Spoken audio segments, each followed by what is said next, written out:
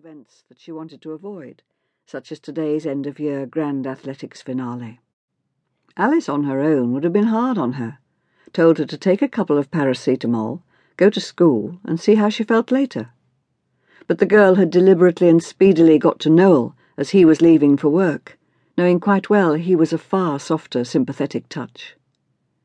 Alice raised her hand, aiming at Grace's forehead to check her temperature, and Grace stepped quickly backwards, just beyond reach, leaving her mother looking as if she was hailing a Nazi leader. "I'm okay. It's just freezing in here, and I'm mega bored." Grace was gazing round with an expression of astonished disappointment, as if she'd expected the shelves to be stacked exclusively with items desirable to a 14-year-old girl of sophisticated tastes. "Well, you didn't have to come. You could have stayed at home and made cups of tea for Mrs. Pusey." "God, no! Anything but that!" Grace groaned, reaching across behind her mother's head for a pack of Pop-Tarts. "But why couldn't we have gone somewhere more fun than here? There was a skirt in Warehouse I wanted to try on." "I always do the shopping on Wednesday afternoons.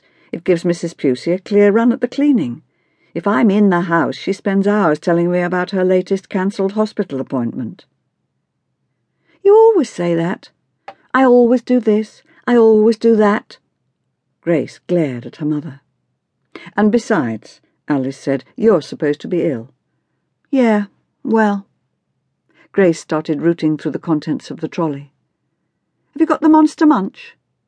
"If they were on the list," Alice told her, looking through the selection of muesli in search of one without added sugar. "List. That's another thing you always say. Is it on the list?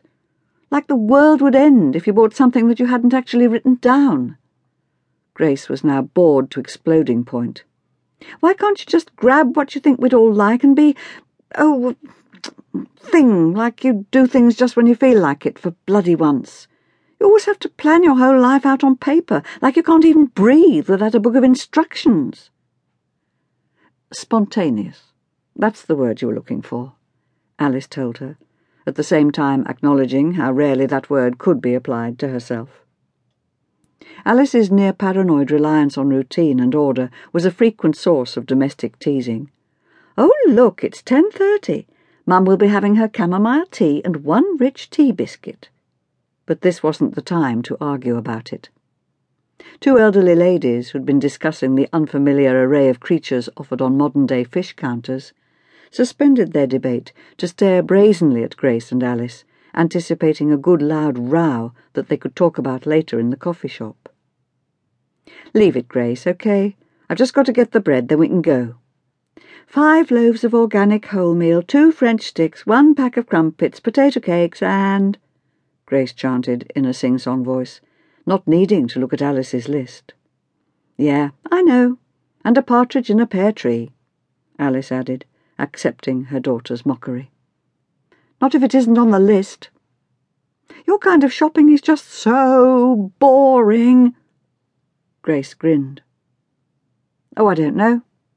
Didn't you notice Elvis Presley back there?" "What?" Oh, never mind. Just someone I saw," she said, thinking suddenly of French Marcel, sharp beach pebbles digging into her back, and the cool tingle of his fingers sliding down across her naked stomach. It was a long, long time ago. Nearly 300 miles away, close to the far end of Cornwall, in what an estate agent with fingers desperately crossed for a sale would describe as a mature, rambling garden, Alice's brother Ariel Lewis, who had long preferred to go by the less whimsical name of Harry, was in the biggest of his 3 polytunnels mending a tear in the fabric.